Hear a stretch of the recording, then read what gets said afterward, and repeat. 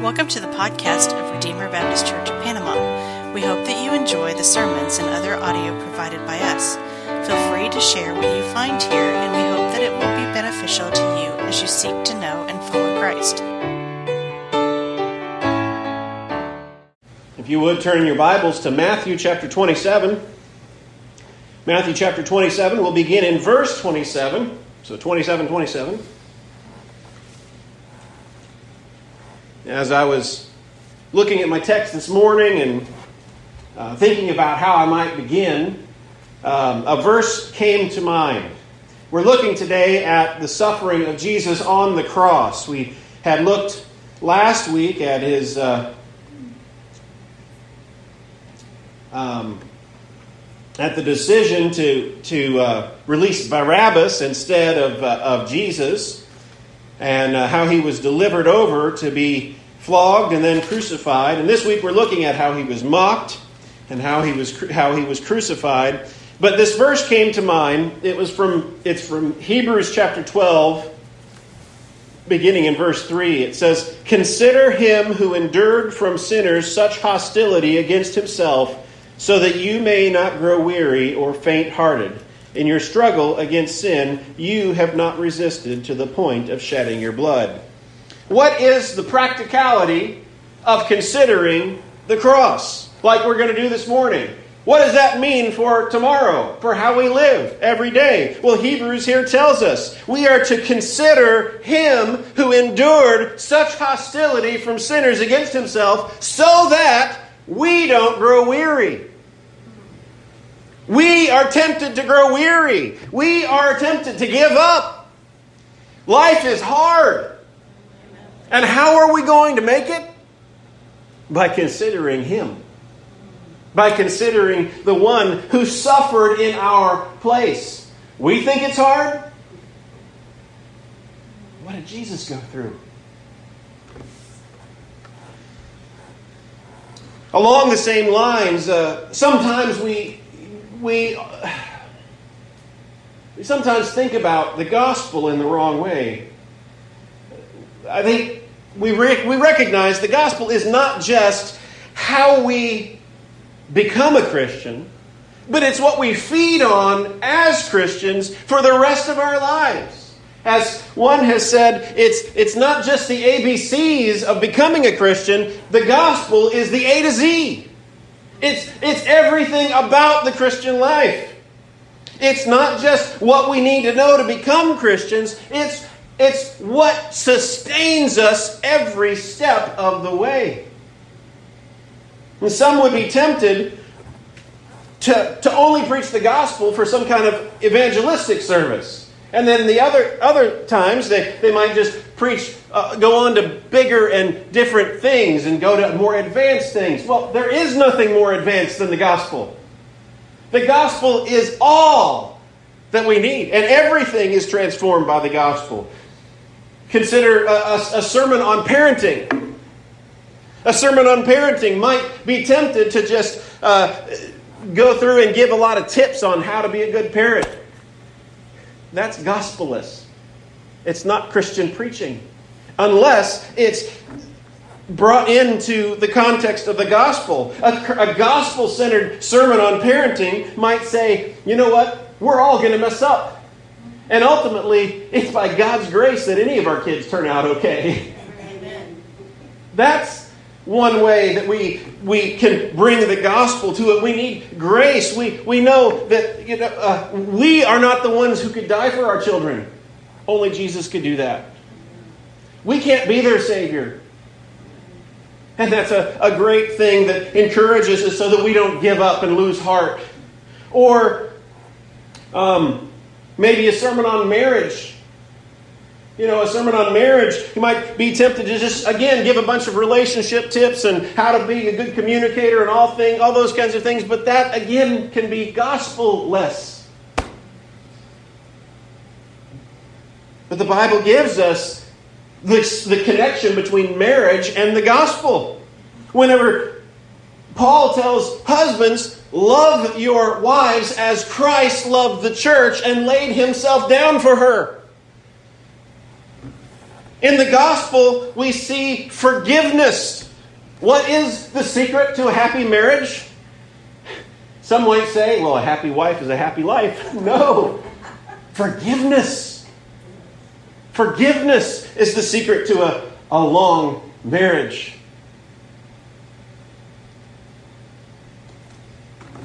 The gospel is not the A, B, C, but it's the A to Z. It's what we sustain on. And this morning we're going to be looking here at this text that is about the cross. The cross, the very center of that gospel message, that Jesus died on the cross. He took our sins away. He was our substitute. What we deserved, the death that we deserved, He took it on Himself. He paid our debt. He took our sin on Himself and He gave us His righteousness. So this morning, as we look into our text, beginning in verse 27, let us consider Him who endured such hostility from sinners against Himself. Beginning in verse 27, it says, Then the soldiers of the governor took Jesus into the governor's headquarters, and they gathered the whole battalion before him. And they stripped him and put a scarlet robe on him, and twisting together a crown of thorns, they put it on his head and put a reed in his right hand. And kneeling before him, they mocked him, saying, Hail, King of the Jews! And they spit upon him and took the reed and struck him on the head. And when they had mocked him, they stripped him of the robe and put his own clothes on him and led him away to crucify him. As they went out, they found a man of Cyrene, Simon by name. They compelled this man to carry his cross. And when they came to a place called Golgotha, which means place of a skull, they offered him wine to drink mixed with gall. But when he tasted it, he would not drink it. And when they had crucified him, they divided his garments among them by casting lots. Then they sat down and kept watch over him there. And over his head they put the charge against him, which read, This is Jesus, the King of the Jews. Then 2 robbers were crucified with him, one on his right and one on the left. And those who passed by derided him, wagging their heads and saying, You who would destroy the temple and rebuild it in 3 days, save yourself. If you are the Son of God, come down from the cross. So also the chief priest with the scribes and elders mocked him, saying, He saved others. I've got water up here. Thank you. He saved others. He cannot save from himself. He is the King of Israel. Let him come down from the cross, and we will believe in him. He trusts in God. Let God deliver him now, if he desires him. For he said, I am the Son of God, and the robbers who were crucified with him also reviled him the same way. Let's pray. Father, we thank you for your word. We thank you for the cross and what you did for us there. Lord, give us eyes to see and ears to hear and hearts to obey this morning. Lord, give me grace and strength as I preach your word in Jesus' name. Amen.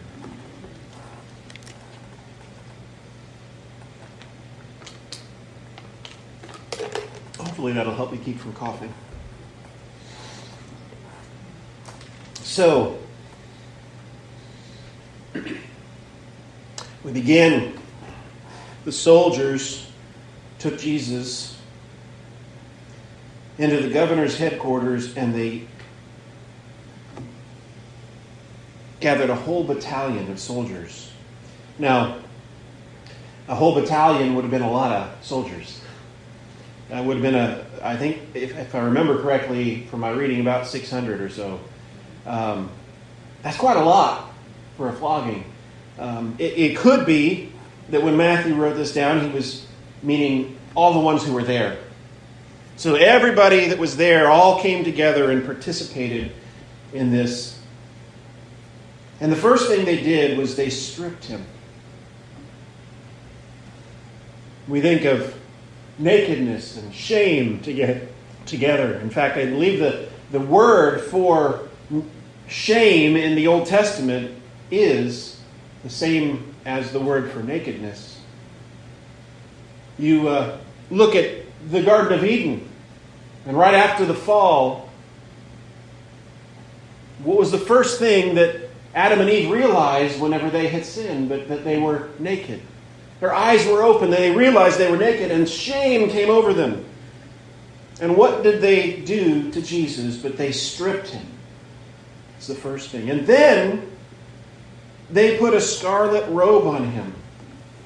Now, some of the gospel translations, some of the gospels, not translations, but of the other four gospels, say they're purple.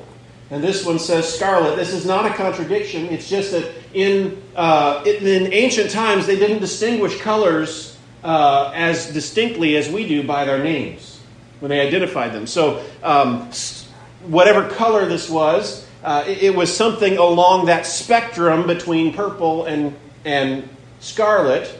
And the word here, scarlet, is probably used to emphasize that they probably put one of the cloaks that would be worn by a Roman soldier on him. Now, the purple, whenever that's mentioned, that's associated with royalty. So the idea there is that they were putting it on him to represent a kingship. But the scarlet there represents, they probably took off one of their own capes and put it on him. Regardless, they're there to mock him and to flog him, and they're there putting on this robe, this scarlet robe that may be for a king. And then they twist together a crown of thorns. He is the king. He is the King of Kings. But they don't recognize him for the king that he is. And they mock him, and because he is this king, they make a crown for him. They don't make it out of silver or gold. They don't make a crown that is fit for a real king. No, they twist it out of thorns. And they beat it upon his head. They put on his head, and then they put a reed in his hand, a reed there for his scepter. A king has a scepter. It's something that he rules with.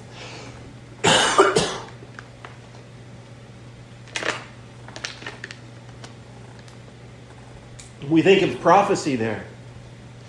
In the book of Numbers, we have Balaam's oracle that I think is prophetic about the Messiah that's to come.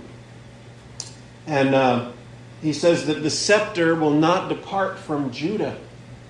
Jesus here is of the tribe of Judah, and the soldiers give him a scepter to rule with, this reed. Then they kneeled before him. He was worthy of worship. He is worthy of all of our worship, all of our praise, all of our adoration. Yet these soldiers did not do so to worship him. They did so to mock him. They were kneeling down before him as if they were to worship him, but they weren't really worshiping him. They cried out saying, "Hail, King of the Jews." Little did they know that what they said was true. He was the King of the Jews. He was the rightful king, the heir of David's throne. And yet they said so to mock him. They spit on him. And one of the most shameful things that we can think of to insult a person would be to spit on them. And this is what the soldiers did. They spit on him, and they took the reed that they had given him, and they struck him on the head. This is before they took off the crown of thorns. So they struck him on the head, making the thorns go deeper and deeper into his head. And when they had mocked him, they stripped him of the robe, and they put his own clothes back on him, and they led him away to be crucified. In verse 32, it says, "And they went out." As they went out. This is probably not as they went out of the praetorium there where Pilate's headquarters was. It was probably as they went out the city gates, because they were taking Jesus out of the city. They wouldn't crucify someone inside the city. They would take him outside the camp. This is also symbolic of the Old Testament sacrifice. They would take the sacrifice outside the camp in some instances. And Jesus was taken outside the camp, outside the city gates. And as they were on their way out of those city gates, they ran into a man named Simon of Cyrene. And they compelled this man to carry his cross. Now that tells us something. Jesus probably carried his own cross from the praetorium until he got to the city gates and then collapsed under its weight. They met this man from Cyrene named Simon. And when it says they compelled him, they weren't just persuading him, saying, "Hey, would you be a good guy and help him?" No. They forced him. They forced him. Against his will, he was forced to carry the cross of Jesus. When they came to the place of Golgotha, which means a place of the skull, it just sounds scary just to even think about it. You think of skulls and pirates and poison, all the things we associate with skulls. Here, Jesus was taken to a place called the place of the skull, and they offered him wine to drink mixed with gall. Of course, he was thirsty. The Gospel of John tells us that he cried out, "I thirst." Here it tells us they offered him wine mixed with gall. In other Gospel accounts, it says it was mixed with hyssop. Hyssop is something that would be, I think actually, it's sometimes in cough drops, because it's an anesthetic. It's a natural anesthetic. And Jesus refused to take this wine mixed with hyssop because he wanted to be fully cognizant and fully aware, completely experiencing all of the sensations of the suffering of the cross. He did not want to dull his senses, but to experience the full weight of it. The word gall here is probably used. Gall and hyssop, they're probably referring to the same thing, but the gall here emphasizes the bitterness. And so as Jesus tasted it, he spit it out and wouldn't drink it. And when they had crucified him, they crucified him. They put him up on the cross. And the horror of crucifixion, we think about the fact that a person's hands are nailed to the cross and their feet are nailed to the up and down beam. Yet, one of the horrors of this is that the person would typically die of suffocation, because as they hung there, their body would weigh down. Their breathing passages were closed off and unable to breathe, so they would try to push themselves up with their legs in order to try to get just a breath to breathe. This was the horror of crucifixion. It was slow, agony, painful. And when it says, when they crucified him, they divided his garments among them by casting lots. This is prophesied in Psalm 22 that Amy read. The text said, they divided my garments among them. And that's what they did here. As Jesus was crucified, they took his garment, which also tells us Jesus hung on that cross naked, shamed. They divided his garments among them by casting lots. And then they sat down and kept watch over him there. And the Jews, and over his head they put the charge against him that read, "This is the King of the Jews." Again, pointing out to the very same thing that they mocked him with earlier. As they bowed down before him and said, "Hail, King of the Jews." They put this sign over him. Another gospel account tells us that it was put in Greek and Aramaic and Latin, so that all who were there could read the charge against him. The Gospel of John tells us that the religious leaders who saw it there said, let it say, "He claimed to be King of the Jews." And yet Pilate said, what is written is written. He wasn't going to change it.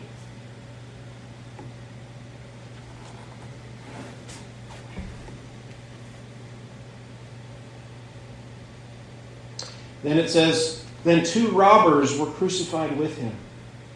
One on the right and one on the left. Again, this points back to the Isaiah 53 passage that he was numbered with the transgressors. He was crucified among 2 thieves. And the same Greek word that referred to Barabbas is the Greek word that's used to describe these 2 robbers that Jesus was crucified between. They could have been robbers, they could have been political insurrectionists. The same word could be used for both. And Jesus was numbered with them. He was crucified between 2 thieves. And then those who passed by derided him, wagging their heads, mocking him. They named one of the charges that was said before Pilate. "You who destroy the temple and rebuild it in 3 days, save yourself. If you are the Son of God, come down off the cross." Jesus, of course, had said, "Tear down this temple and I will rebuild it in 3 days." But he wasn't talking about the temple, the physical structure there. He was talking about his own body, and it tells us there. Jesus would do exactly what they were saying. As this temple, his body, was destroyed, he would raise it up in 3 days. And as it says, "If you are the Son of God, come down from the cross." There is another passage in Matthew that uses these same words, "If you are the Son of God." And they were said out of the mouths of Satan himself. "If you are the Son of God, make these stones bread. If you are the Son of God, bow down and throw yourself off the temple." And these same words coming from the mouth of Satan came from those who mocked Jesus as he was on the cross. "If you are the Son of God, come down from the cross." As Jesus even hung there on the cross, Satan was still trying to tempt him to do something other than what God's will was, to save all of humanity.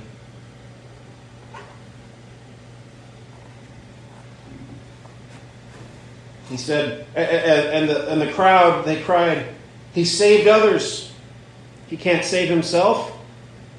He's the King of Israel. Let him come down now from his cross, and we'll believe in him." But would they? If he did come down off the cross, they would probably be filled with just the same hatred as they had. Verse 43, This is reminiscent again of the passage that Amy read from Psalm 22. He trusts in him, let him deliver him, is what the psalmist said. Verse 43 says, he trusts in God, let God deliver him now, if he desires him. Psalm 22 is a messianic psalm and describes many of the things that Jesus experienced on the cross.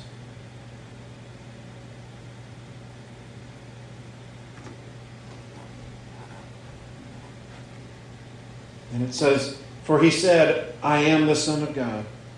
And the robbers who were crucified with him also reviled him the same way. And from the other Gospels, we know that one of the robbers ended up having a change of heart.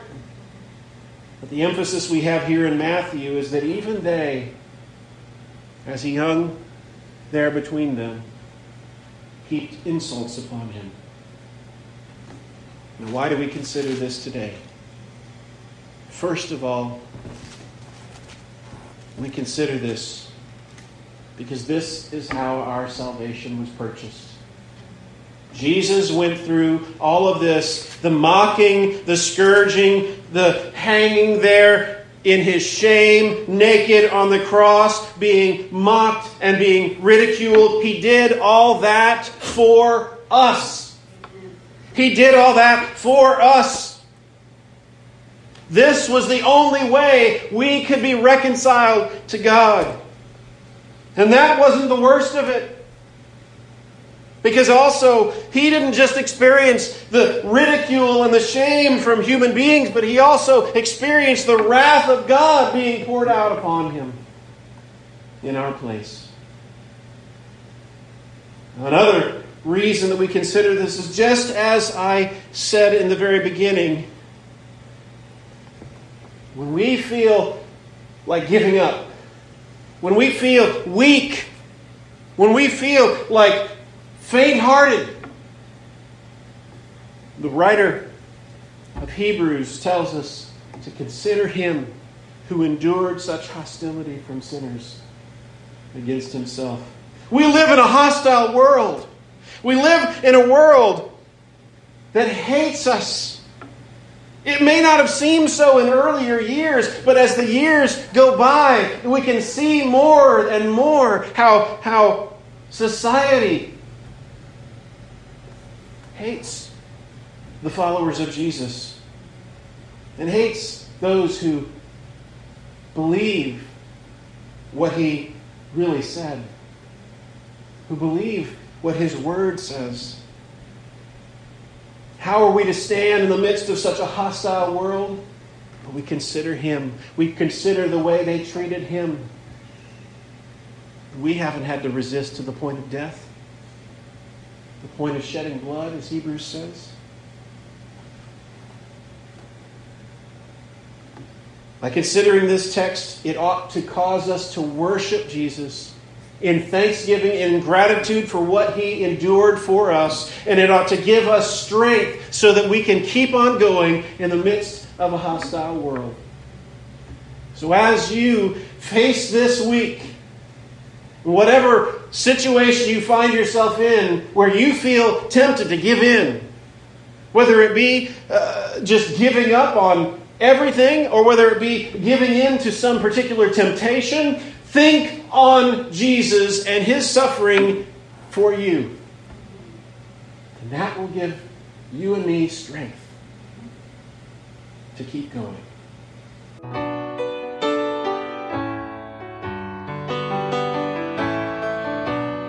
Thank you for listening to this message from Redeemer Baptist Church in Panama. For more information, please visit us at RedeemerBaptistPanama.com or you can like us on Facebook.